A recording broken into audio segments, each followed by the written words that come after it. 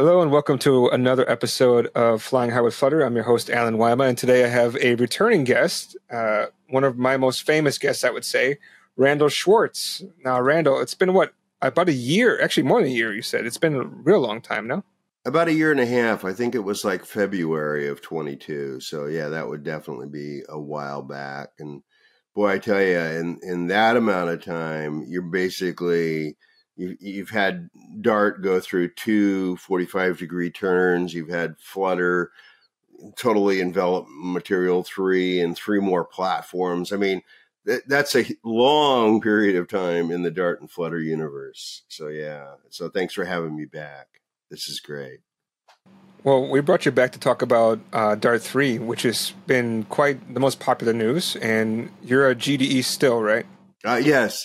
I'm one of the original crew for Dart and Flutter GDEs. In fact, I was a GDE for 6 months before they had the Flutter title, and they made me a web GDE, even though I'd only interviewed for Flutter. And I went, "Why'd you give me web?" And they went, "Well, you're also kind of known for that web thing. We think probably you would have qualified if we'd asked you those questions." So I got that for the 6 months, and then I was part of the original group of Dart and Flutter GDEs. So yes, I'm still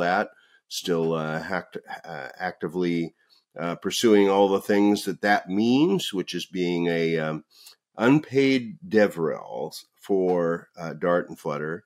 I spent a lot of time patrolling all the regular socials like Discord and Slack, and up until 2 days ago, Reddit and Stack Overflow, and we can talk about that too. Actually, this is kind of interesting. Trying to answer all the questions I can. It's only mostly altruistic. By answering people's questions, I get smarter. So the other side is that I also make presentations for virtual GDGs and other meetups relating to Dart and Flutter. And I try to attend pretty much every meeting that shows up virtually on the GDG community site and things like that.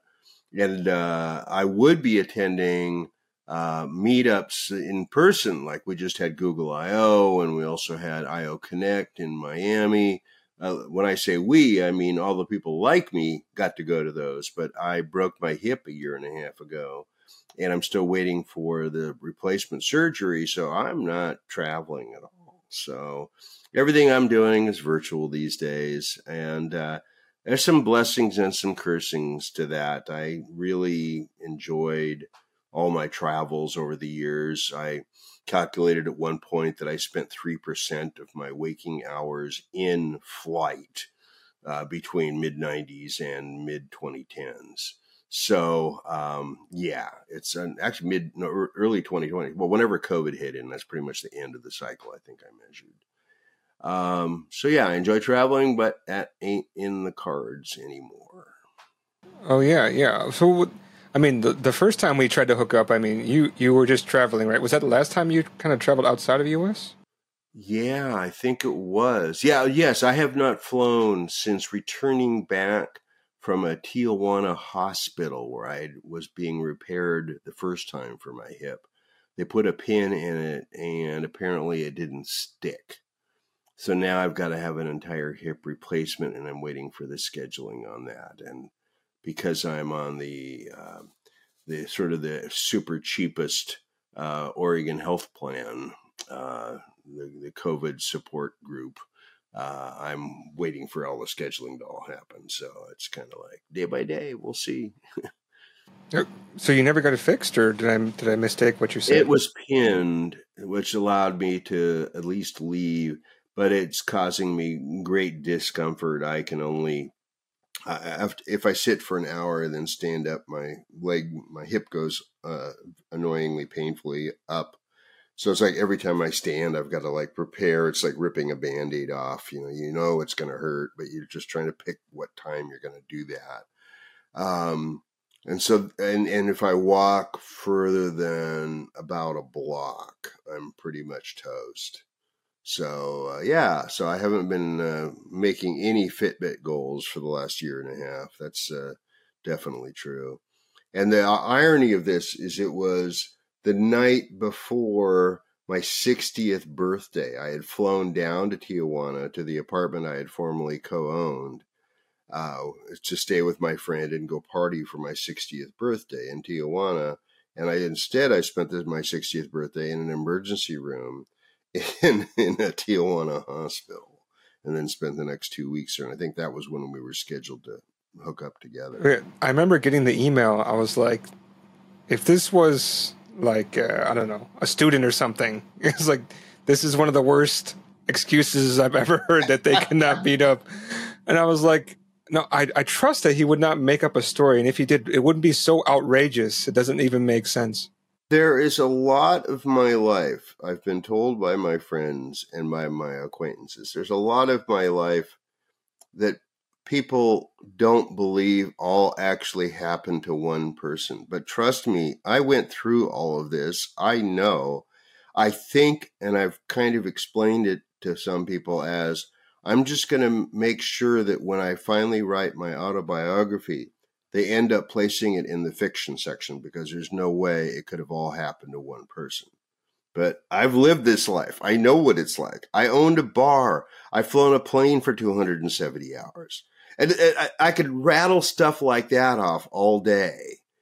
And you'd go, that couldn't have all happened to one guy. Yeah, it did. Yeah, well, I mean, I don't even know where to start. I mean, we don't need to talk about so much of your past, because we went into that last episode, and I think that's an episode people should check out if they want to hear more about your past. But I mean, a lot has changed since then. I mean, you're doing a weekly show, right, at the moment? Yeah, I hooked up with Simon Lightfoot and Scott Stoll, who had been doing a casual Zoom-only hump day Q&A, where they would basically have office hours and people could come in on Zoom and ask them questions. And they decided, why are we doing this in private? Let's do it in public. So they got all the StreamYard things set up and the YouTube channel set up. And so under the Flutter community umbrella, they're doing a weekly show, or say they now, like I'm not involved, but we're doing a weekly show called Hump Day Q&A AMA. And it's every Wednesday morning, 9 a.m. Google headquarters time, which means Pacific Standard Time or Pacific Daylight Time, whatever Google is experiencing. That's the easiest way to make sure everybody agrees and we don't have the stupid DST transition problems in Europe and South America and all the other things that could possibly go wrong. It's always 9 a.m., whatever Google calls 9 a.m. on Wednesdays. And so I joined in originally kind of to be a guest occasionally, and then we changed the way we do questions, where we're taking questions from a live YouTube chat. And I've become the title of Question Magician, which means that my primary role on the show, even whether I'm on screen or not, is to watch the chat and to flag the things that are marked with a Q colon in the front. We like to say, put a Q in front of it and we'll put it in our queue. Oh, bad puns. And so that's my job, is to watch the questions, watch for things that can be answered. If it doesn't get marked with a Q, I consider it just chat amongst people, because they do that occasionally. They'll answer each other's questions in the chat, and we don't need to get involved then. Because usually by the middle of the show, we're trying to make it a 2-hour show. Rarely have we gotten under 3 hours in the last 6 months, but that's another story. Anyway, so we're aiming for a 2-hour show. By the middle of that show, we often have enough questions to carry us all the way through the second hour and then some. So we try to cut off fairly early. I've taken it up to actually say, well, if you didn't get it in today's show, come back in 166 hours, because I figured out that 168 hours is 7 days. And so I always say, well, 166 hours, come on back and start over again when we start again. And so that's been fun. I've been on about half of the shows. If we have one or two guests, I drop out only because I don't like the way StreamYard does 5 people and 6 people. It starts getting really crowded on the screen. So I only want to be the 4th person, but not the 5th person. And we defer to the guests. We have a couple of regular guests that we have on a lot. John Weitzman from, I'm probably mispronouncing his name, Weitzman, something like that. Sorry, John. And then a couple of like Danielle and Stephanie, who come on from time to time as well. They're both from the Flutteristas organization.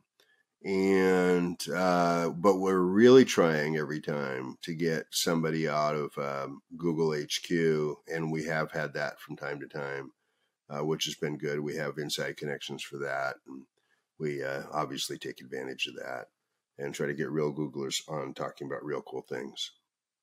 What kind of questions are people actually asking? It's interesting. There's a lot of them are repeat questions. People will ask the same thing. What is the best state manager? We hate that question now just because it's best depends on your criteria. You know, for me, it's I never see a reason not to use RiverPod. That just straight up. And I could go into a few minutes of that if you want, but that kind of question is what comes up frequently. But we do get some interesting questions that are difficult to express in the 150 characters of a a YouTube chat. And so that's always fun. So typically what I'll end up telling them in the chat is take that to Discord. You're going to need to post some code. The YouTube chat also filters any URLs. So people are always trying to say, I have this code, and they put the URL, and how does it do this? And then later they say, why didn't you ask me my question? And I go, did it have a URL in it? Because if it has a URL in it, we don't even see it. It gets filtered by YouTube. So there's that kind of an issue too. But other than that, yeah, we get some good questions. Often it's about really topical things, like right after Flutter Forward and right after Google I/O. There were a lot of questions about things that had just happened on those. And fortunately, of course, we're participating in those things pretty heavily. So those are easy for us to answer and talk about. But they're pretty general sometimes. And then Simon has been wonderfully doing live coding towards the end of the show. And we'll take questions about the live coding. And we've also done a few times done a code review where we take one of the audience members and put their code up, and Simon dices through it. So that's pretty cool.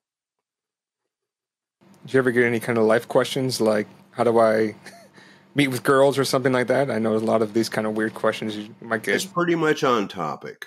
It is. It's a rare opportunity to be able to talk to people like Simon and our guests. So people are pretty aware that they would be abusing a forum for that if they ask things that are too deviant from that.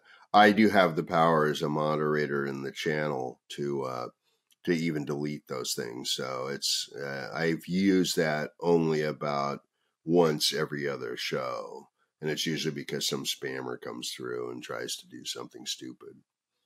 But they're a pretty well behaved group, and it's a strange show in that it gets about 1,000 downloads weekly, but we only get about 50 people live.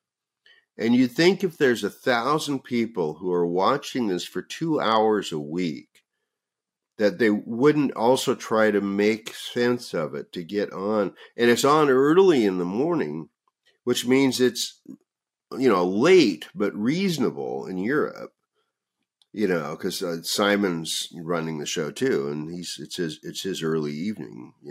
He's in the UK, and you would think we'd have more live people, but we typically don't, and yet we get 1,000 downloads. So I don't know, maybe their cats are watching them. Maybe it's on for their cats to watch while they go to work that day. I don't know, but somehow there's 1,000 downloads. Yeah, that's not easy to do. I mean, it's a pretty, I don't know how you say it. I mean, it's a pretty niche topic, and not everybody is interested in this particular thing. I think people always want to find out, how can I create this UI, or how can I use this library. Not really interested to see like a live question, live Q&A. I don't think it's so popular. Yeah, it's a bit of a different plan because we don't know what we're going to talk about, so we're prepared. It's always funny because we laugh about the fact that Simon can simultaneously be addressing the question while Googling for or going to a URL immediately for the answer to that topic. Because backstage, we can see his screen come up and changing to the thing he's talking about. And I don't know how he does that. I can't type in Google at the same time I'm talking to you. There's just no way. I don't have that kind of layering of my brain, but he's excellent at that. Occasionally he's doing that while one of us is coming up with part of the answer. So I can see that, but just how is he answering the question and finding the right thing at the same time? I think it's the same thing that when I was learning to play keyboard, I could never press the notes and sing along because it was like two different parts of my brain to try to get to happen at the same time, and never was very good at that. Yeah, I've never met the guy, but I can imagine. And I have to join sometime for the Q&A. It might be a little bit late for me. What is it? So It's 9 a.m. 11:30. Wednesday in Pacific time. We started at 8. We started at 8 my time, so it'd be 1 hour later. 1 hour later. Okay, yeah, that's about midnight my time. You're way over around the corner then. Yeah, all right. Yeah, Yeah, it's that's a a little bit tricky for me, but I can try to make it sometime and check it out. Yeah, but yeah, I've been trying to get. Speaking about the being respectful of time, Simon's time, I've been trying to get him on the show for forever. Yep. It's very difficult to get a hold of his time, so it's good if people can respect his time because yeah, he's not easy to get a hold of. Yeah, I think he already thinks that because he's spending, 3 hours a week on this show that he probably isn't. And he also is coordinating London things. Like they just had a big meetup there, big organizational meetup there. Um, and occasionally remoting into other virtual meetups around the world that I think he probably thinks he's pretty booked. So I can understand if you've had some rejections from his requests. That's definitely a big story there. Yeah. Yeah, I don't think it's much of a rejection. I think it's just hard to get a hold of his time.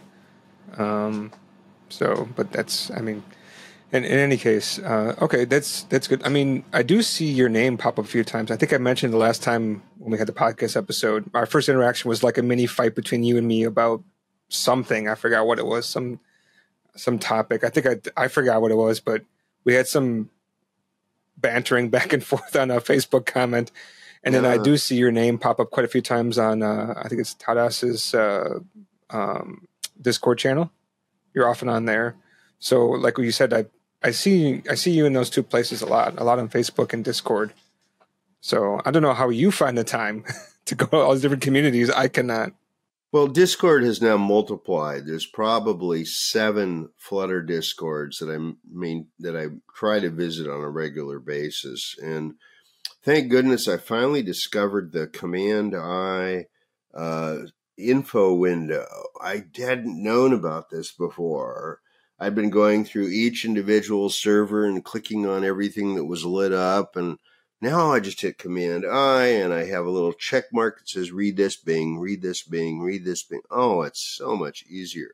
But yeah, I spend more time than I should probably. I call it patrolling the socials, where I spend a lot of time trying to figure out what the pulse of the community is by the kinds of questions they're asking. I have the ear of people at Google. I'm a liaison, essentially, DevRel job. So I can talk to people specifically at Google if I start sensing something's going on in the community, and I have used that a couple times in the past. But mostly what I'm doing is trying to calibrate what I should be learning to be more useful in my commercial ventures, because I'm selling myself full time as a consultant in the areas of Dart and Flutter as well. and that is trying to pay the bills.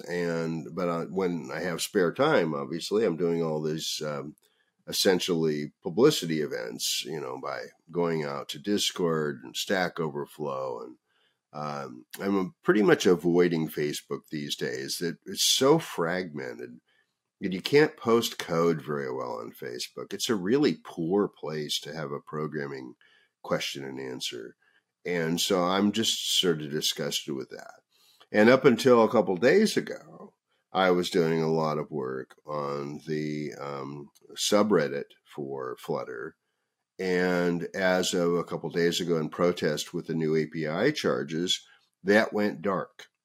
And I support them taking it dark, although it was one of the better places to get questions and answers handled, because you do have to have a good question and answer strategy, you have to have the way to be able to vote on other people's answers. That is mandatory. And Reddit had that. Medium sort of has that, in that anybody can comment on the other thing. I hate people who publish articles on blogs that don't allow me to comment on them. And it's not because I need to get my name out there, but it's because some people get things wrong. I get things wrong. You've got to be open to people correcting when you make a mistake. And if you just publish a blog entry and it's wrong, all you're doing is making the world a sadder place. And so please, please post in places like Medium, where I can come along and go, well, that's almost right, but you haven't done this. One of the rash of things I'm seeing recently, and this is actually related to what's new in Dart. One of the rash of things I'm seeing recently is people writing articles on isolates, where they'll talk about how do you get, alternate thread processing in Dart, which applies to Flutter as well.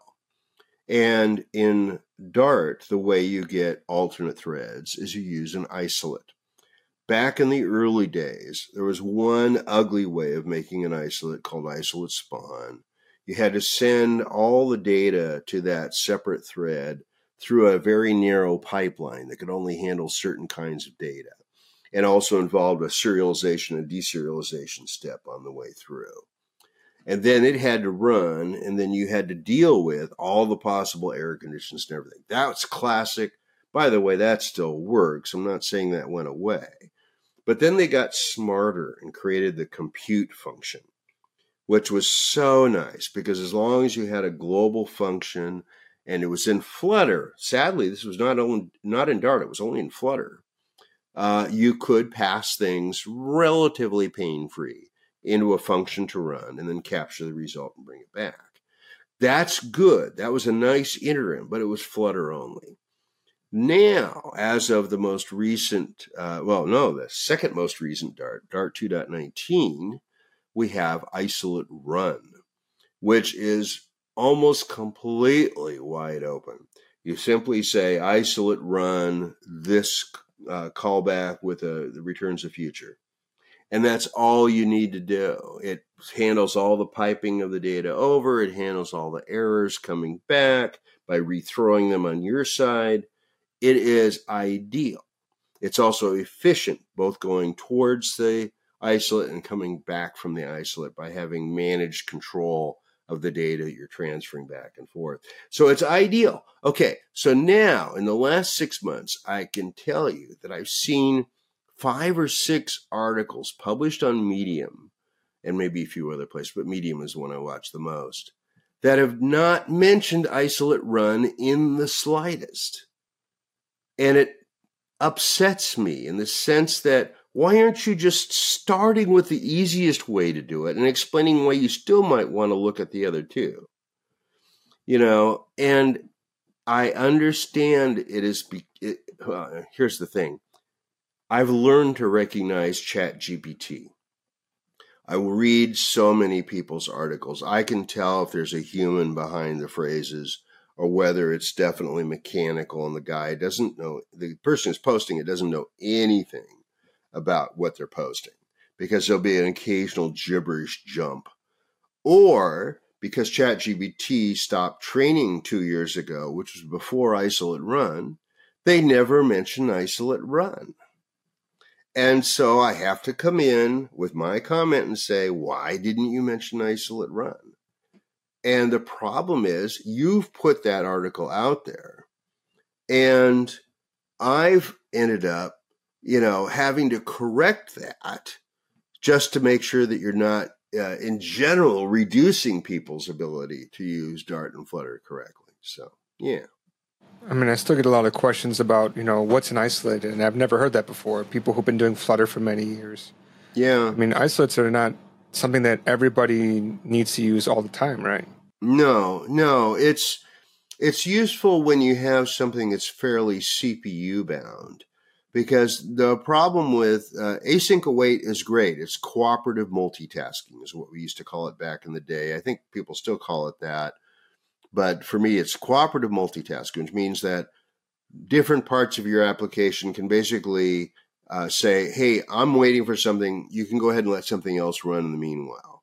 And that's what await is doing, and a bunch of other stuff. And then vid.then is doing, essentially, and so on. And so that's great, but it only basically uses 1 or 2 cores in your system, and we all have multi-core systems now. An isolate is a way to start burning more cores, and that's useful so that you're using the full CPU power of your machine that you've got working. And again, back in the old days, it was so hard to start up an isolate that was sort of only talked about with some sort of, you'll have to climb the mountain and address the gods to be able to use this thing. Now, with isolate run, you could even drop it into a for loop, where you're just going through and just creating a bunch of futures.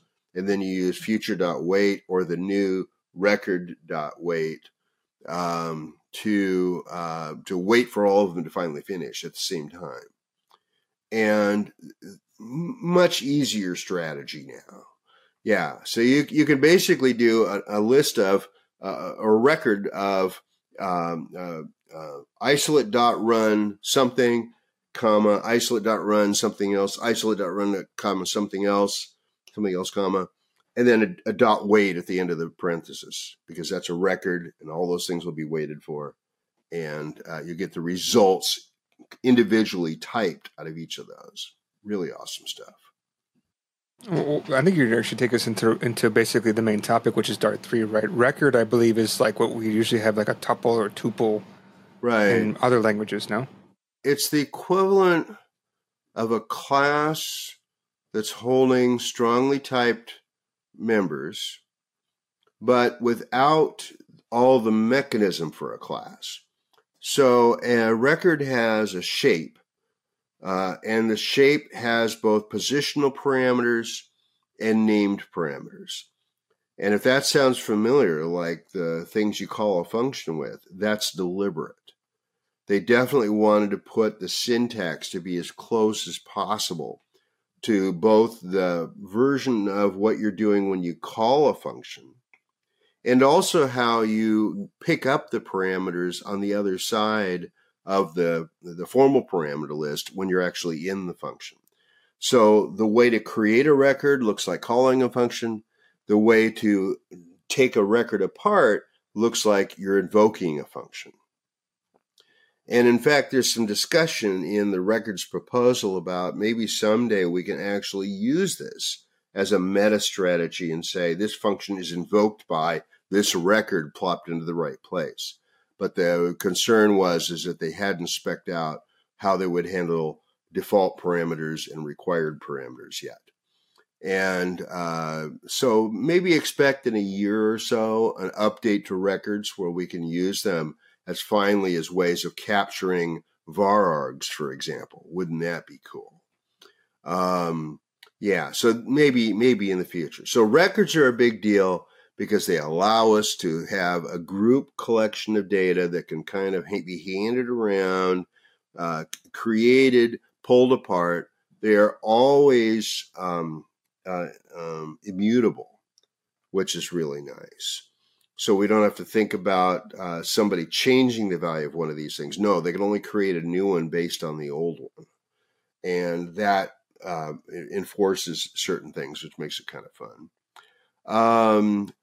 The other thing that is really tied into that is destructuring. So that's the other side of records. So you create a record by using items and names for items, and then you take it apart on the other side when you create a variable, for example. You can create variables based on those values, which leads into the other thing that Dart 3 introduced, which is patterns.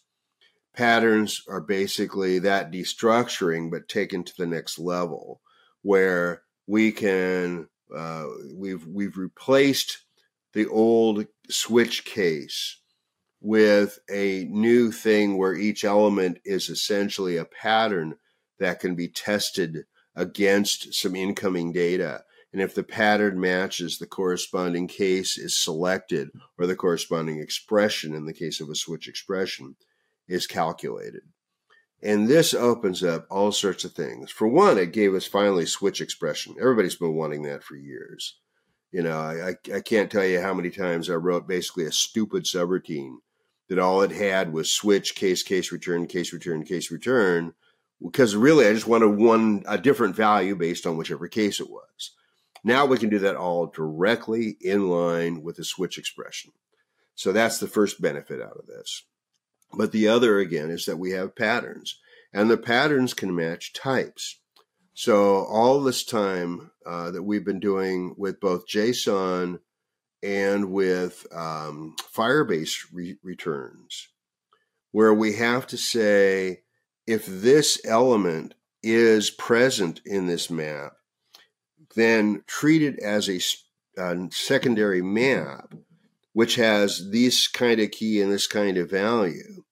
So we end up explicitly having a series of is's and as's all the way down to be able to drill down into a complex data structure like we'd see back from JSON decode or back from Firebase. Now we can essentially provide a template that looks extremely close to how you would create the template, create the data, I should say. And yet it's going to extract that data in exactly that set of variables, provided the shape matches. And you can say, well, what if the shape doesn't match? Well, you can have alternate cases. You can say, well, if it doesn't match this, then maybe it matches that. I'm thinking of some APIs I've had to deal with where the API designer, in all their brilliant wisdom, decided that this field for a given JSON key could be either a single item or a list. I don't know if you've ever run into those. Man, they're annoying because you can't use off-the-shelf code maybe created by a JSON converter and a bunch of other stuff that's out there for doing that, because it can't sort of determine on the fly which of those to do. Guess what? I can now do that with the matching stuff in a pattern, because I can say, oh, if this happens to be a list, do it this way. Oh, if it happens to be a single item, make it a list of one item. And now we have that available to us at every level. So much nicer.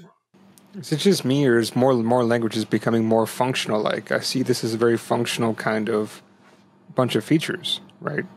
Yeah, it's been an interesting climb with Dart, and you got to remember that Dart has now taken 3, I call them 45-degree turns.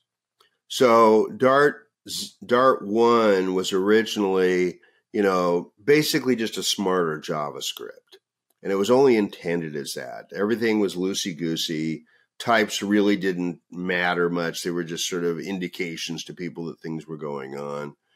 And then we got Dart 2 when Flutter came out, because we needed stronger typing to be able to make sure that when we're converting this stuff, we know what possible types are available in a particular element to cross over to the compiler. And then we got Dart 2.12, which was NNBD, non-null by default, finally. And at both the Dart 1 to Dart 2 and the Dart 2 to Dart 2.12 changes, we were invalidating some previous code. So there were breaking changes at both levels. Dart 3 has many fewer breaking changes, but it opens up a whole new problem space because of patterns and records, and also sealed classes, which we're probably going to get to in a minute, apparently. But because of those, I call it another 45-degree change. It really sort of upsets the fundamental things you're going to do in a 50-line program. So it doesn't take very long until you're going to want a pattern. It doesn't take very long until you're going to want a record, as opposed to some of the more esoteric things that changed between those mileposts that I just mentioned, where, now you can do isolate run, that sort of thing. So these are real fundamental changes. And fascinatingly, what that also means is that every book that is teaching you Dart from scratch is now invalid again. It's invalid every time we take one of those 45-degree turns. And this is part of the reason I've never written a book on Dart or Flutter, is because they wouldn't have a long enough shelf life for me to recoup my investment. I wrote some wildly successful books on Perl back in the day, and only because there was only one Larry Wall, Perl could only change so fast. And so my books had long staying power. In fact, speaking of long tail on that, I'm still getting $100 a month off a book I wrote 20 years ago. Okay, so that's good. And now it's gone through 7 editions since then, and I've been involved in only some of those. But nevertheless, I'm still making money on a book I wrote 20 years ago. I'll just say it this way, every book that's in print, even if it's just e-print, is now out of date because of Dart 3. Because you need to know patterns and records in the early days. I kept saying I don't envy the people who are doing the dart.dev website and to how many more things they're going to have to add to the tour. And they did a remarkable job. They add just enough stuff to kind of give you a sense of records and a sense of patterns and a sense of sealed classes without going into a really huge detail in the tour. And that was a careful balance there. But yes, it was significant. Yes, it did take some correction. I ended up filing a few issues on that, and they immediately applied them, so that was fun. But Dart 3 is, in fact, another one of those game-changing 45-degree turns in the course of Dart as it goes through history.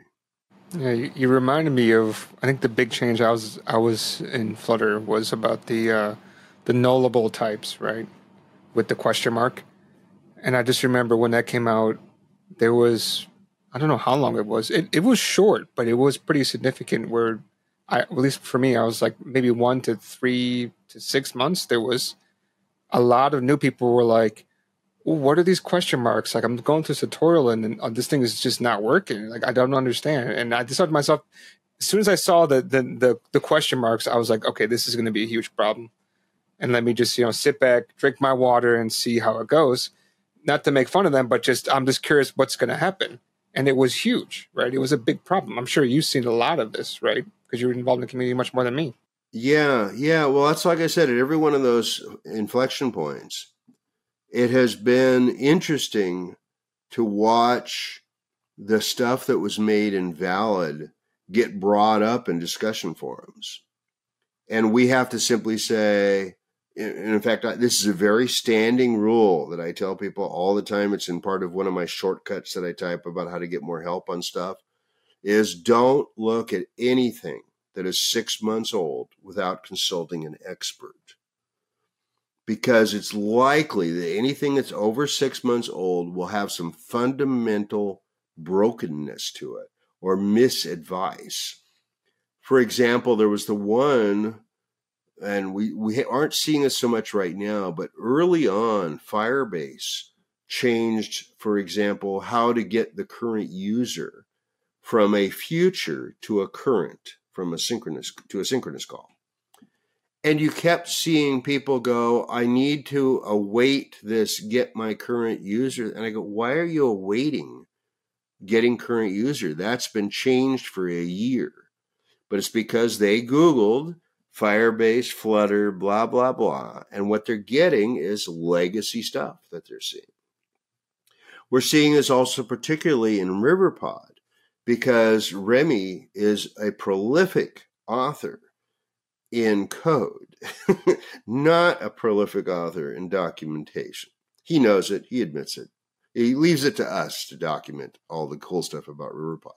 When Riverpod 2 came out, it came out with a new strategy for how notifiers and providers related to each other and the right kinds of notifiers and providers to use for most modern circumstances. Unfortunately, it's effectively invalidated state notifier and its provider, change notifier and its provider, and state provider, which is standalone. Those 5 classes should not be used at all now. If you're writing brand new code, please stay away from those 5. Every function of those is available in the new notifier, async notifier, and stream notifier, and their 3 corresponding providers. And the 3 classic provider, future provider, and stream provider. So you should only be using the modern providers, but a lot of the documentation still has the old stuff. And so I have one of these little quick shortcut blurbs that I post all the time now. Here's the ones you should use. Here's the ones you stay away from. Please, Remy is outrunning us in terms of documentation. So we're trying to catch up. And that's a problem too, because if you use the wrong ones, you'll still get a result. And they're still supported. I'm not saying like Remy's yanking those, but they don't have the same feature set that the new stuff does. And they don't necessarily link as well together. For example, you want the new ones because you can generate them with Riverpod Generator. And you have to use the generator if you want hot reload automatically to work, and if you want your dependency management to automatically work instead of having to declare it by hand, and if you don't want to have to figure out what the full name of a ref is, oh my God, it's tricky stuff that's all handled automatically by the builder. And when we get macros another 6 months or a year from now, which will be another game changer, another 45-degree change. When we finally get macros, though, everything that you're doing now with the builder will just drop right in transparently to macros. So that'll be easier. Well, you're saying builder, but you mean build runner, right? Build runner, yeah. Sorry. Yeah, I've been looking forward to that because that build runner is just painful. Especially You got to wait for it. At least you have the watch command, but the problem is the initial build, and then explaining it to somebody, and also the many iterations we had. It's like I forgot what it was. Always Dart Pub Run or something, and then they got Flutter Run, or not Flutter Run, but Flutter Pub Run. Yep. The commands get confusing, and I don't know if they keep changing, but it definitely gets confusing, right? And I understand why they added with Flutter, right? Because Flutter this, Flutter that, and all of a sudden it's Dart Pub something. It didn't make sense, right? I think that was probably the ideas, no? Yeah, well, they got rid of the pub command. There used to be 6 or 7 little commands that sort of polluted the path, and now it's all hidden behind either Flutter or Dart. So that was a big change. For me, running Build Runner, though, has become much simpler upon discovering 2 VS Code plugins.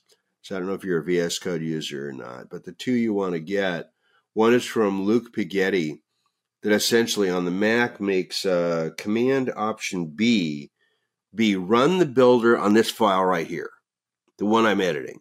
Just run the builder here. And that's really quick because it doesn't have to go out and analyze all the different files it might have watched. So I don't run my watcher anymore. I just run this command when I build a new file. And when I change it, I just smart enough to remember to hit that again. I bet I could even make that automatic on save. No, because it wouldn't know which ones to do. And the fact that I know this is a built file gives me a bit of advantage to know I should be building it. So that's the one extension I really like. There's another one, and I forget who it belongs to, what the extension name is. Maybe I'll find it online on the next before, and you can put it in the show notes. But it's called I think it's called Build Runner Dart. So Dart Build Runner. If you look for that in the extension kit, it creates a panel that for every build YAML file it finds, it will create an entry. And from that entry, you can either say run it once or run a watcher. I never type the watcher command anymore. I just will click one of those instead. But mostly I find it's a lot faster just to use Luke Pighetti's, B command for build. And that's plenty enough time for me, and it gets it immediately, and I can see what the changes are, and it works really well. Those two took the pain out of building for me. Still want macros though. Still want macros. Yeah, of course, I definitely still want the macros, because if we can just get rid of Build Runner in general, we don't need this kind of stuff. It'd be nice to have. But yeah, what are you allowed to say anything about macros? Because obviously, as a GDE, you know some things, but you're not allowed to say some things, right? I'm on an NDA, but in terms of that kind of future scheduling, I'd say the best thing is to watch the language funnel. If you just Google for Dart language funnel, you'll know all the proposals and what stage they're in. And it's a really great thing. I look at that funnel probably every couple of weeks just to kind of make sure that things haven't changed status and I'm not aware of them yet. And macros is in there, called metaprogramming or something. But macros is in there. It's still in being spec'd, as I recall last time I looked. But that's also a great way to find out about everything I've just been talking about. Everything that went into 3 is linked from the implemented column there. And so you can drill down and see the engineering specs.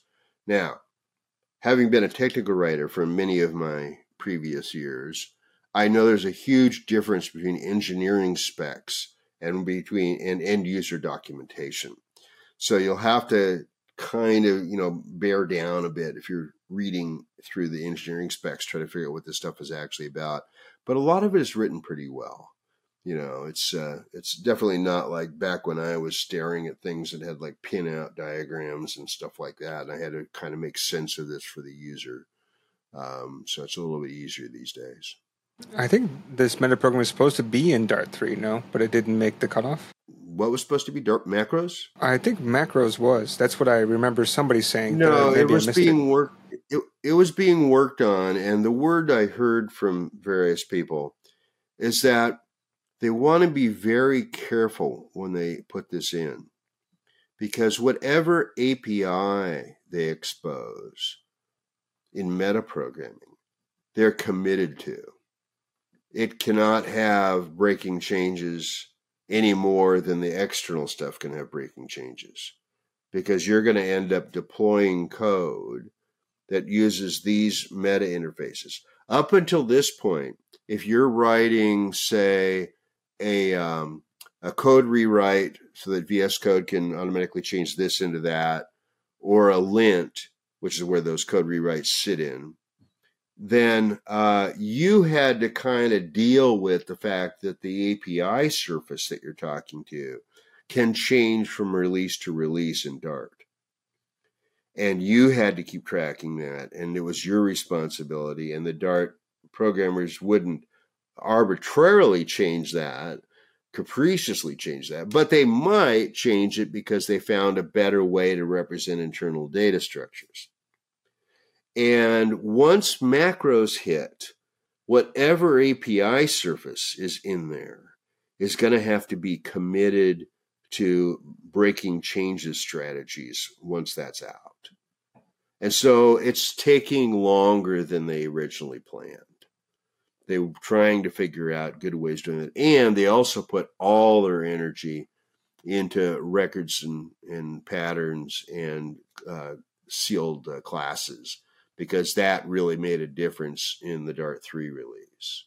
And so rather than also then only doing that halfway while they're still moving macros forward, that would have been silly. Well, continuing on, we talked a lot about the other features, but you brought up a new one, which I think the name itself is a little bit unclear. Somebody who does multiple different programming languages, but sealed classes. I think it's kind of similar to like what do they call those, like a maybe type, where you can get like it's something or nothing, right? It's something like that, if I understand correctly. A union type, right? It can be built to do that. So a sealed class enables abstract data types. And I'm going to distinguish that from unions. And I'm probably going to get this backward and wrong. Sorry for everybody that watches this that knows the right terminology. I'm going to describe it the way I remember it in the morning after a short night's sleep. So we'll see. So a union type is where I can arbitrarily say, well, I'll use a real one, where future is either a future T or a T. Future or is either a future T or a T. That's a built-in union type. It's taking two different types and letting them both squish into the same space. That's different from an abstract data type, although it's a subset of abstract data types.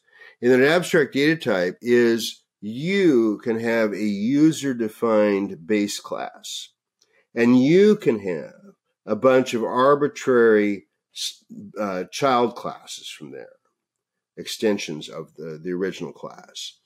And then you can say this parameter is of the base class type, where really it can be any one of the derived classes.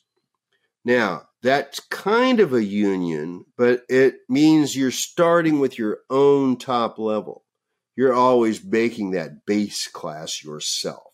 So what Dart got added was the way to easily make abstract data types better than it did before, but did not get unions. Unions are still in discussion, but it's sort of falling by the wayside. There's a lot of other things like macros that really have a much higher priority.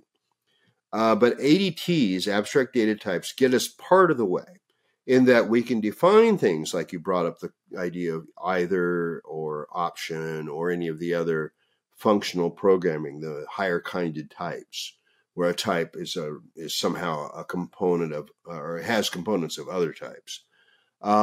It lets us do this by one amazingly cool thing. If I can mark a base class as sealed, what I'm telling the compiler is the only derived classes from this base class are right here in this library, typically right here in this file. And that means it knows that if it sees my type imported to another file over there somewhere, and somebody says, this is this base type, then the compiler knows it can only be one of these 5 derived types that it's seen over here. It can never be another thing that somebody else says, my class extends this base class. That gives it the ability to do computations based on the possibilities of types. It makes the type system strong. And this comes in a couple of ways. One, we can compute then all the possible ways that this type can be used. And the other is that we can use switches that need to be exhaustive to know that we've handled all the possible cases of whether it's this type or this type or this type or this type or this type or some combination of those and so on. The ability to exhaustively consider a switch gives us predictable code all the way down. And that's the beauty that sealed brings to us. And that's another thing that rolled out in Dart 3, not talked about as much, but is very important as we start creating more ADTs. New features, I don't know if it's just me or maybe you see it the same way, but I feel like they build upon each other. You know, with seal classes, you can use the switching and the pattern matching. It's an exhaustive too, like you said, and makes things easier. They all really build upon each other, which I think is the first time I've ever really noticed it. I mean, is it you feel the same also, right? Well, a lot of things on the NNBD release were kind of building on each other. That now that we had, null safe operations for this and that, we could link them together easier. We didn't have to say is null as much as we did before, or equals null. Sorry, boy, you're going to yell at me for saying is null. Yes, never do that. And I don't know why I never do that, but I know the compiler complains at me if I do that. Because it means the same thing, doesn't it? Come on, guys. No, is an identity, right? That's what they say in Python. The same with SQL too, right? You have to say is null and cannot say equals to null. It is confusing. I wish we would just choose one. Yeah, well, don't even bring up SQL's tri-state logic. No, no, no, no. Let's not go there. That's just wrong on a whole bunch of different levels. But okay. And the fact that NaN is never equal to NaN. Oh man, that's another one too. Not a number is never equal to not a number, even though they're exactly the same. Even though it's still a number, right? It's not a number. When you overflow in IEEE floating point, you get an NaN, and the NaN is never equal to any other NaN. I could have sworn in JavaScript, if you ask the type of NaN, it does say like it's a number or something weird like that. Maybe it's been a while. It's number-ish. It can be held in a float, yes, but it's not any equal to any other float, including itself. So yeah. Anyway, that's now we're getting into STRIX. Is this programming 101 or is this actually programming? This is programming 1000 if you talk about this kind of topic. Exactly. No, but it's nice. It's nice that the rollout for Dart 3 included these major things together. And so we get the ability for ADTs to immediately come in to switch exhaustivity. That's probably not even a word, but make something up that's close to that, I guess.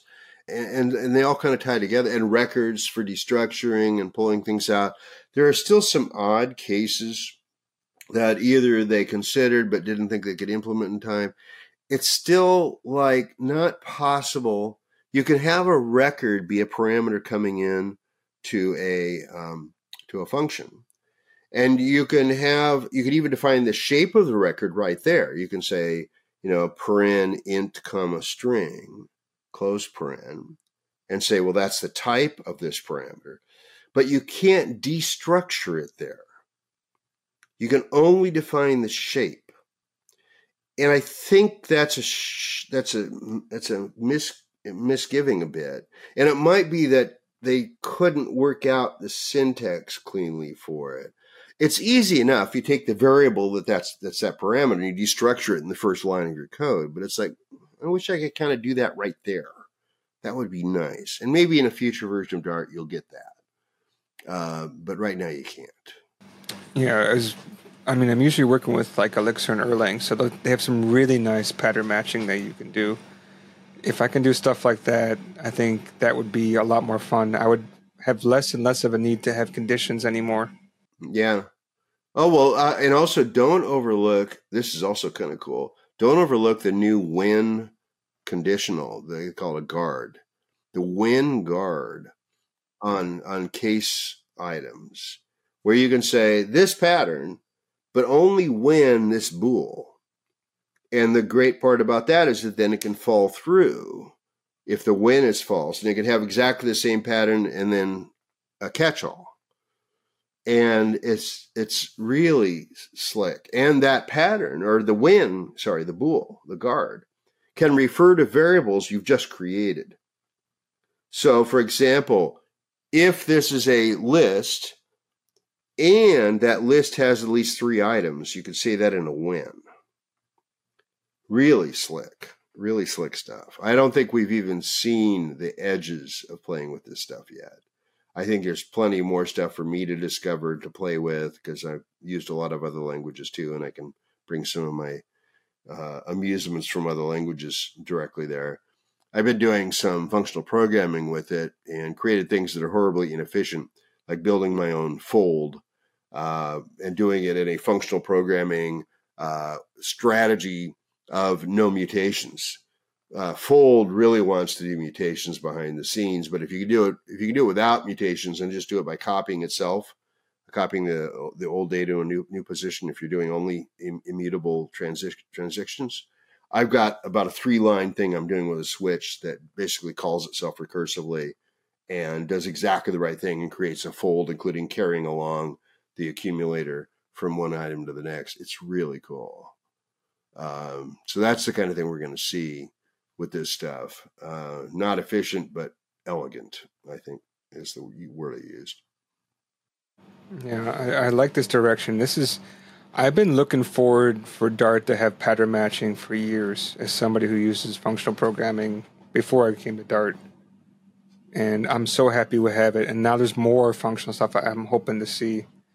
Like, have you ever seen F Sharp have like that pipe operator where you can kind of Hmm. pipe a lot of functions in line? That is something I would love to have.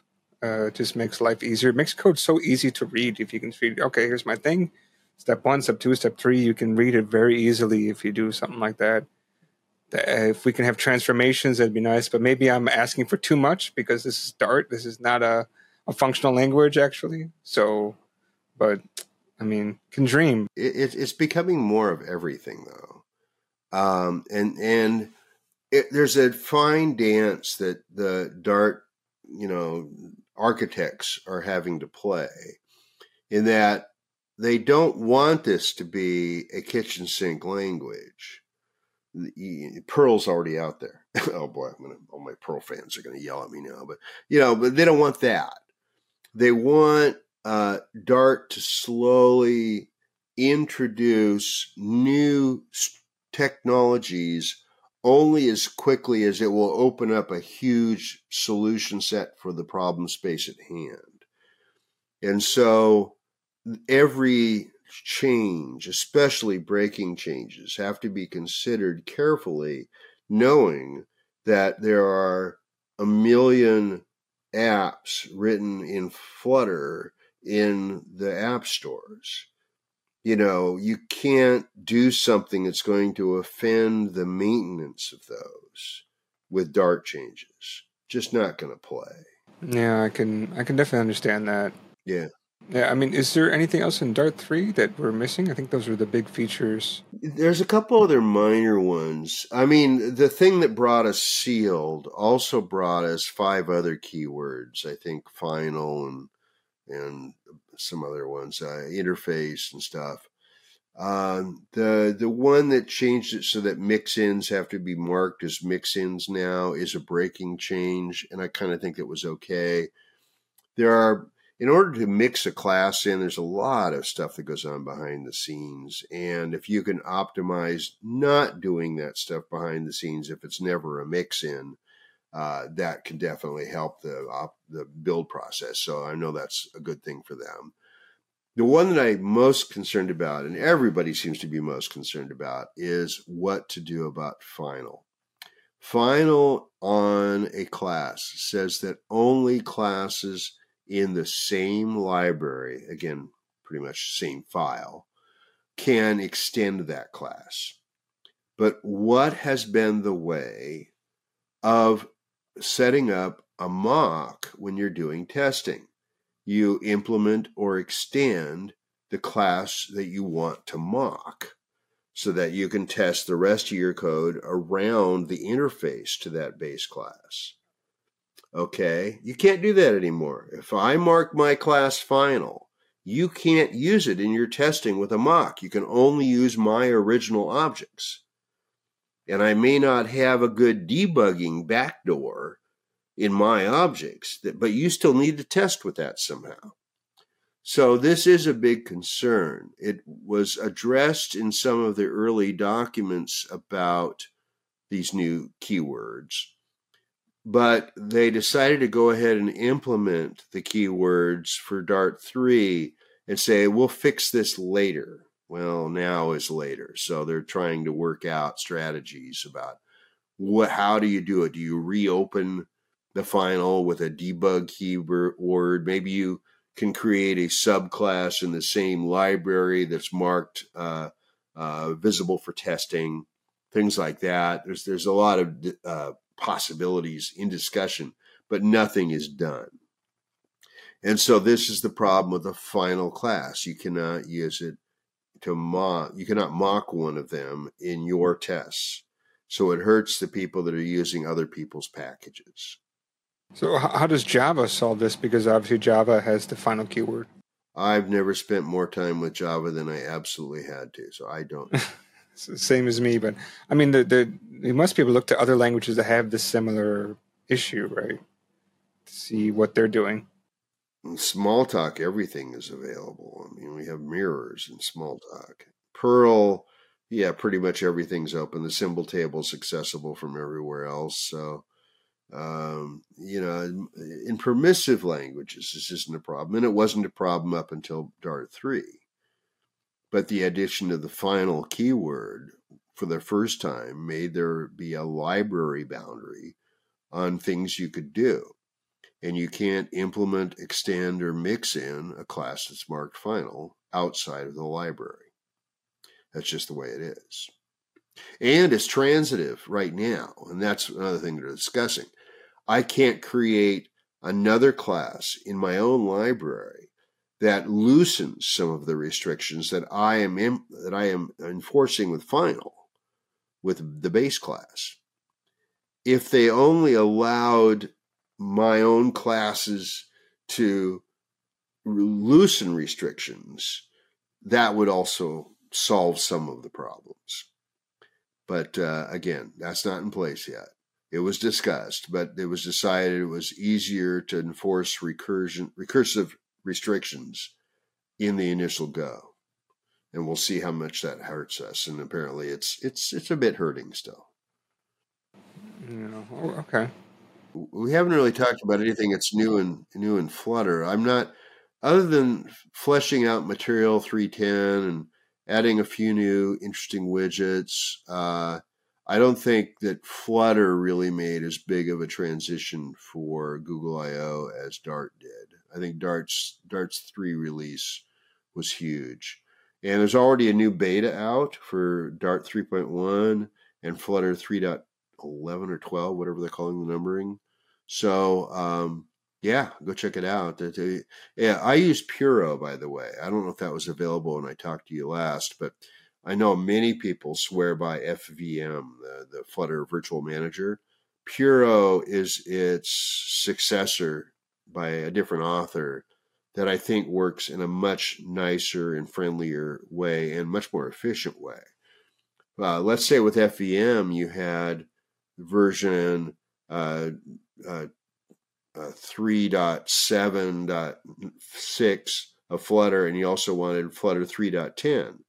You would end up having 2 entirely separate installations of all of what is almost essentially the same objects in both of those Git repos that you've just downloaded. Puro recognizes that Flutter releases are Git repos and only downloads the deltas and only stores the deltas, which means to install a new version of Flutter with Puro is like seconds instead of minutes. And it's really a lot more fun. It's a lot more flexible. It also knows how to talk to VS Code and Android Studio and automatically insert the proper pathway into them based on the Puro use command. So if you get that from puro.dev, check that out. I think it's really kind of clever. Also, just, I don't know, as a bonus, the author threw in Puro eval. So you can say Puro eval in a string, and it runs it as Dart code. It compiles it and executes it and dumps out the results. So it's kind of a quick one-liner if you just want to check something out real quickly in Dart without firing up a project. I've never heard of Puro before. It's interesting. Okay. This is pretty cool. I might be looking at that. I'm using ASDF to manage basically most of my stuff. And each one has its own separate folder. So, yeah, I can understand how that would be quite a lot of work on your hard drive, right? Yeah. Yeah, I think we went through all the features of Google I/O with Dart 3 and Flutter. Yeah, like you said, I was a little bit underwhelmed about Flutter. There wasn't much going on. And I'm a little bit still surprised. Why are we still doing Material 3? What? It's been many years, I think. I wish it was over with, but I understand there's a lot of work to do. Yeah, Material 3 radically changed a bunch of stuff. And so to try to comply with that at all the different levels in Flutter, it was definitely a lot of work. And it also had a lot of breaking changes. And it had a lot of really weird things. Oh man, the math you go through to figure out what the shadow color of your button is, depending on its state, which has 9 different Booleans that can all be either true or false. And then You need to get the right colors based on that, but not just the colors you have in a list that's nearby. No, it has to be based on a theme, which is partially based on the user's theme. For his, prefers purple for everything. And so all your biases are, and your buttons have to be purple biased because it's the color. It's gotten to the point where when people ask me, how do I make this button blue? I kind of just throw my hands up and I go, I don't even know anymore. I do want to write a tool, and maybe this will be the incentive to actually get this thing done. Here's what the tool would do. It would sit between your material app and the rest of your code, and act as it would go into the builder slot of your material app, and that means it's above the navigator but below sort of whatever your material is setting up. There's that one slot in the middle called builder, and so it wouldn't have to deal with any of the routing. It would pass that on to the actual whatever navigation you were using. But what it would do is it would grab the theme and change all the colors to various shades of gray, except for one color that it would change to a bright red or whatever you chose. And then it would put an overlay up when you activate. It would put an overlay up, change all those colors except the one named color to a bright red. And then you would tap a left arrow and right arrow, and it would step through all the 1,700 colors of the theme. And when you got to like secondary color, boom, there's the thing that I need to have red, or I need to change. Oh, I get it. It's secondary color I need to change. I think that would be a useful app, a useful package. Basically, color finder, to tell you for a given layout and a given combination of the way you're doing theming, will tell you what the heck is the name of the color that controls that. Think that'd be a cool thing? Yeah, actually, I kind of like the idea that this has happened to me quite a few times where it's like I had to change one very random color on a very particular widget, and it's really annoying. And then like you have to like command click all the way through, and you find out it's something in the theme, and you change that. But then of course, because it's in the theme, that's going to change the other instances that are using that. And it's like, oh my god! So then you have to, but then at least Flutter gives you a widget. I forgot the name of the widget where you can like have like a sub theme or something just for that one widget. Yeah. You put another theme layer, and you say theme derives on the parent theme. Yeah, exactly. So luckily there's a way that you can get around it, but it's like, right. Oh my god, like it's not, that's kind of going back to the whole thing about the famous object-oriented programming is like the gorilla holding the banana with the whole forest or something like that, right? Mm-hmm. That's exactly what I feel like with the theme in Flutter sometimes. Mm-hmm. Yeah, again, I think we went through everything for Dart 3, not much for Flutter, but it's pretty solid, I think. It's still a great release so far. Oh, so a couple more announcements sort of that are really pertinent to me. One is that Petit Parser, P-E-T-I-T Parser, is getting Dart 3 work put into it. It is a parser generator. So you basically build something that looks very BNF-like, but using native Dart to do it. And then you can say, go parse this thing and transform it this way. If you've used Yak in C, it's similar to that. You're basically defining a grammar and a lexer for that grammar, and then having actions based on that. And Petit Parser was originally created in Smalltalk 20 years ago, which is how I learned of it back in my Smalltalk days. But the author has now gone into 3 or 4 other languages, including Java, but now he's sort of really at home in Dart and has taken advantage of Dart 3's records. And so that release is imminent. I've been tracking that with him. So that's a big Dart 3 shift possible, which empowers these fundamental packages. One of the ways that, for example, this Petit Parser is used is if you've ever used XML and you use the XML package, all that XML is being parsed by a petite parser. So that's how powerful it is to be able to deal with complex grammars like XML and get it right. And there's actually about something like 3 or 4 dozen packages in Flutter or in the pub that are using petite parser. The expression generator, the SQL parser, a bunch of other stuff, are all written in this because it's really easy then to parse an arbitrary set of logics with whatever you want to do. So that's now Dart becoming soon real Dart 3 compatible. The other one of my favorite packages, which will give you more of this functionality like either and other, is FP Dart. And I've been tracking that for quite a while. Sandro has been doing some remarkable work in documenting really cool things, really building FP Dart out. Since we last talked, I think there's probably 9/10 of the classes he wanted to create are now fleshed out. I finally figured out that he's building this almost directly on FPTS, the TypeScript library. So I can actually go there and get some documentation and examples for things that he hasn't got examples for yet. But he's building a RiverPod FP Dart thing. He's also really embracing Dart 3. So Dart 3 is going to be using sealed class for FP Dart for Dart 3. It's going to be using sealed classes for either and option, which means you can do exhaustive switching. It's going to be using records instead of tuples for tuple 2 built into the system. And a lot of other interesting minor Dart 3 things. That's not out yet. It's in beta, so you can play with it right now. More documentation on the way.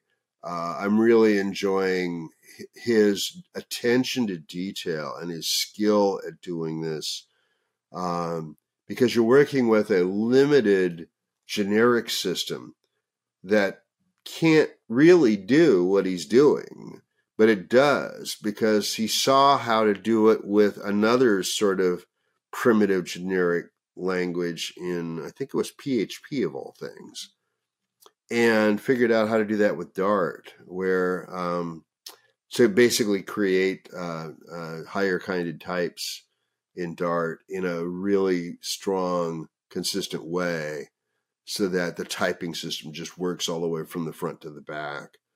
And so I would check that out too. One of the things that's also being added is this thing you called with pipe, he's creating do blocks now. So you can say do and then a series of options that transform the option, or you can create side variables at the same time. So you can get sort of a state variable without needing to have it be a formal state layer. And it's really looking nice. It's really looking like a nice compromise between the limited syntax that we have with Dart, but still having it be functional programming in the large. So I'm FP Dart, check that out. FP Dart and Petite Parser, both highly recommend those. And of course, RiverPod 2. That came out since the last we talked, and RiverPod 2 is quite significantly different from RiverPod 1. Okay, there's been a lot of stuff happening that I haven't actually seen. Well, that's why you talk to somebody like me. I'm keeping my ear to the ground constantly. It's been longer than 6 months, so I got to catch up with you. Yeah, you ought to just mark your calendar 6 months from now. Or since this is practically the first day of summer, maybe quarterly on the equinoxes and the solstices. You can call up and say, Randall, what's the latest and everything? Yeah. We can definitely set up something on a quarterly or biannually basis. I'm more than happy to do that if you have Or just time. the solstices, right? And of course, I think that way because my company's name is Stonehenge. So I'm always thinking about solstices and equinoxes and stuff, and how I missed going to the real Stonehenge by one day, where I couldn't actually walk up and touch the stones. Someday I'll get back to England and actually go on the day where you can go up and touch the stones, because that would be really cool. In the meanwhile, I'll just have to be Stonehenge Consulting Services of the U.S., happily with Stonehenge.com, even though the UK people want it. I go, no, I'm using it. You can't have that. Have they offered you a decent amount of money for that? No. they were just going to take it. There's rules in the international naming stuff about if I was just squatting it, they would have it. But I'm not just squatting it, it's in heavy use. So, no, it's mine. Definitely mine. So I at the Stonehenge has pivoted multiple times in its history, and now primarily it's a one-man shop. It's me, and I'm always looking for Dart and Flutter contracts and long-term projects in particular. But what I've been doing recently is offering um, like 1 hour consultations. And so we jump on a Zoom call or a Google Meet, and I will review your code or mentor you in whatever topic I can prepare for, or just happen to know off my cuff. And I know a lot of things off cuff, so we can do that sort of on the fly. Or pair programming, which has been really fun. Somebody will enlist me to do an hour of pair programming with them where they're walking through their code, and I go, oh, change this to that. And or they'll start coding a new thing, and I'll tell them, well, how about this instead of that? And so they're basically renting my brain for an hour of their own coding. And that's been a lot of fun too. I charge reasonable rates for that, but I'm mostly looking for longer term stuff because I'd like to be able to know I can make both this month's rent and next month's rent. So I'm not filthy rich. I'm still living paycheck to paycheck like most other people. You'd think at age 61 I would have done the right thing, but as we were talking before the show, I've lived a roller coaster life where I've done some really, really amazing things in my life. I've been in roughly 100 countries around the world. I've been 500 sea days on various cruise ships. I've flown 270 hours in small planes. I've done all these really cool and fun things. I've owned a bar in Eastern Oregon for a while. But it's also been up and down. I've had my good days and bad days. One of my favorite songs to sing at karaoke is That's Life from Frank Sinatra because it so fits what I've experienced. Um, and and so, yeah, if you're out there and you're thinking maybe a sharp cookie is a good thing for your organization, just let me know.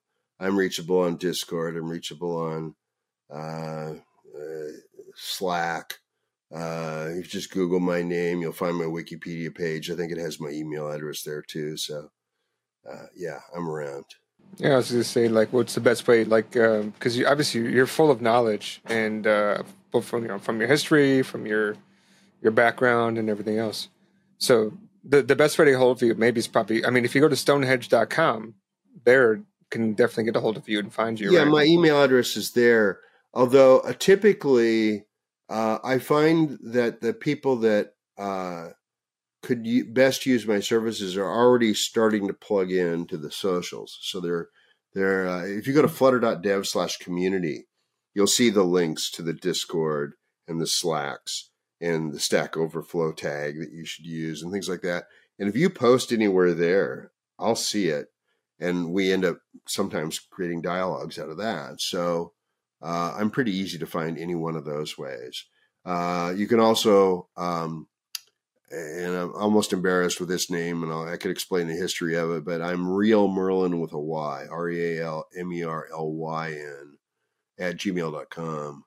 And you can email there too. That one's an easy one to reach me at. I'm watching that all day, just like all the rest of my 6 emails that I have separate accounts for.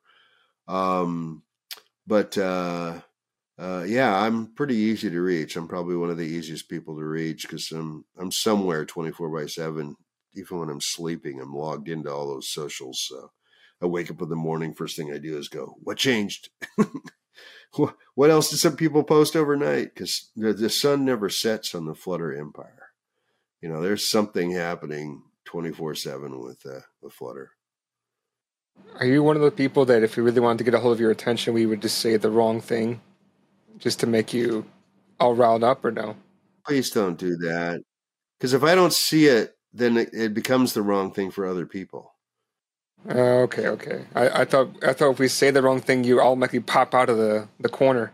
I have been known to do that, but I don't know that I can promise that I have 100% coverage. So it's sort of like, oh, so it'd be like just jumping off the tight wire and knowing that you'll be have the net there to catch me. No, no, don't count on the net. Come on. Don't jump into the net. Don't treat the safety net as a trampoline. I used to hear, you know, as Yeah, a that's a thing. good way to say it. Awesome. I mean, is there? I mean, I feel like we really went through a whole lot of stuff today. I mean, is there anything else I missed? I mean, we found out how to connect with you, what you're working on, all the things in Dart 3 and in Flutter. Anything else we've missed today? I think you know, having heard at I/O that there were a million Flutter apps in the stores has made me a lot more confident today than I was the last time I was talking to you. Because I think I had just started the transition from being full time Perl, and I think had just recently fired my last Perl client and had done the full time transition only a couple of years ago. So I've been dealing with Flutter for 5 years since its inception. Flutter GDE for 4 of those, I believe. And I've been dealing with Dart for over 10 years. Um, and but I hadn't really said this is my primary income for more than about a year and a half, 2 years now. And I was really sort of like just jumping into it at that point, hoping that I was jumping in the same way I jumped into Pearl back before the first book, because I wrote the first book. Back before the first book, it was just something interesting that had come over on Usenet that I was using, and it was useful for me. I jumped in on that because it looked like it'd be an interesting thing to start learning and trying to promote. I became Larry Wall's biggest cheerleader and ended up getting Perl into a lot of places. The book that Larry and I wrote together, Programming Perl, created the industry or created the desire for Perl, because all of a sudden now it's a book, and a really well written book, I'll have to say, even though it's pimping myself a bit. Um, but I had lots of practice at writing good books before that, so that's the only reason I was able to say that.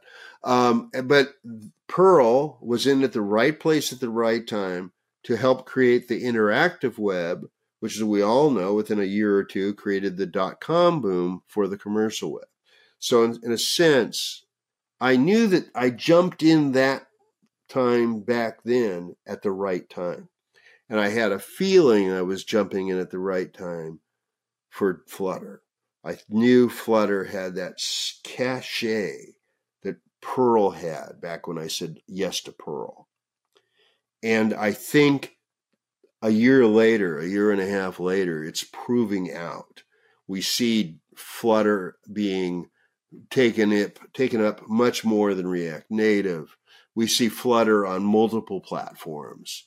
We see it pretty much everywhere that bits are being drawn on the screen. We see Dart doing more Dart server side stuff, and with platforms like ServerPod and Dart Frog, and I'm trying to think of the third one. Anyway, it'll come to me after the show, I'm sure.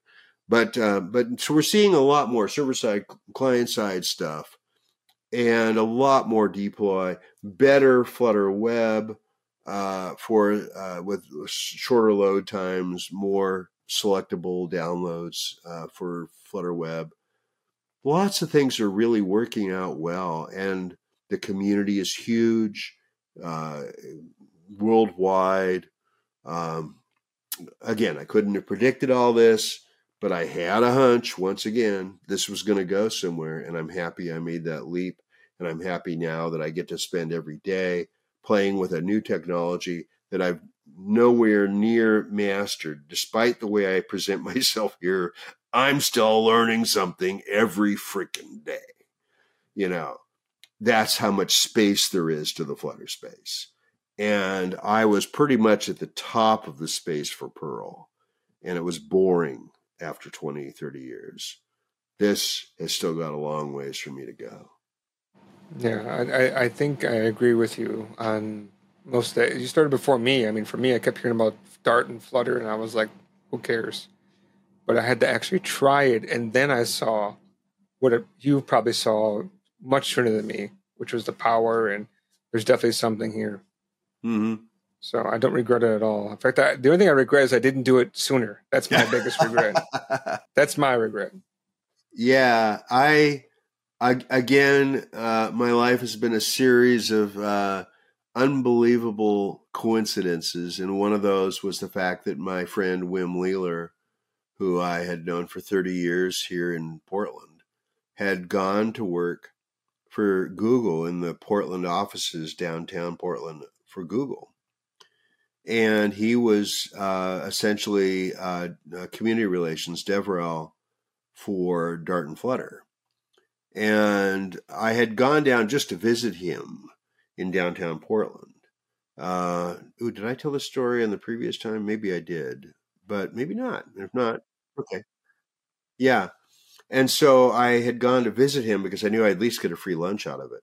And I wanted to pitch Angular Dart book to him, because at that point Angular Dart looked pretty cool, and I'd done a lot of web dev, but all of a sudden I could do JavaScript dev without doing any JavaScript. And I thought that was pretty nice. And he just shook his head and said, "You don't want to do a book on Angular Dart, Randall." Now, what he couldn't tell me was at the time they had already had the internal discussions to shut down Angular Dart externally. He couldn't tell me that because, he's an employee. But he walked me over to his desk and he showed me Hot Reload. At that moment, I had never before wanted to do mobile apps. I immediately said, "This is interesting. I like this. This I can do." I went home and installed Flutter that night on my machine, and within a few hours, I had an icon on my phone that didn't come from the Apple Store. And I said, "This is revolutionary."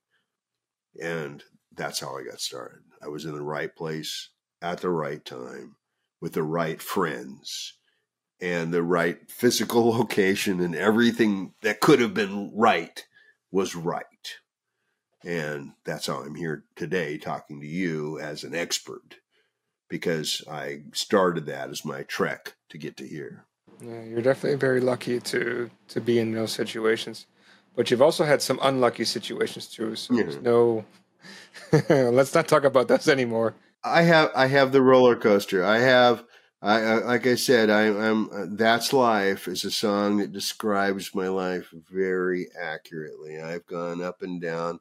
The quick summary is I've lost 6 figures in my life 4 times. And there's not many people that can say that. But this is why I'm still living paycheck to paycheck today. I will have to work, based on my current circumstances, I will have to work till I drop dead. And I don't mind, because my work is amazingly fun. If this is work, send me to work every day, please. Well, I'm hoping that people will hear this and see your expertise and reach out and keep you busy. I hope so, too. I hope so. I always look forward to being overbooked instead of being underbooked. And always the right problem to have. And it also means then all my friends that have written to me and said, "Hey, is there anything you got going on?" I said, "Look, I'm still looking for work myself. But I can go back and talk to some of them and vet them for y'all too." So there might be a way of leveraging and me becoming a manager again, although I'm a better code hacker than I'm a people hacker. That I've understood for most of my life. So, the big heyday of when I had 5 instructors working for me for Perl trainings all over the country and around the world, I wasn't really managing them. They were all brilliant people in and of themselves. All they wanted was a paycheck at the end of the week. And I was easy at that kind of managing. But I'm not much better at like the day-by-day managing for people. So I'm not applying for software manager anywhere. It's not me. I can kind of do it. I understand a lot more than I let myself believe I understand. But that's not my job. My job is to make brilliant code dance. So, and if I can get other people to do it by pair programming or whatever, much happier. All right. Well, we've run way over time. It's quite late over here. So, and I know you're just starting your day off. Yeah, I don't. If we missed something, did we miss anything? I don't think we did, right? I think we went above and beyond what we managed to go to today. As I always know, 5 minutes after sending you away, I'm going to remember, oh, we didn't talk about this. But that's just more invitation than to invite me back in 3 to 6 months again. That's why we have the solstice period, right? Let's do solstices. Let's do winter and summer. That's fine with me. So make sure you keep your notes ready for the next period then. December 21st or 20th, depending on exactly where we are and spinning around the sun. Yeah. All right. All right. And well, until the next solstice, it's good to have you back on. And I'm looking forward to hearing that you're too busy by next solstice that you cannot come back on. That's my wish.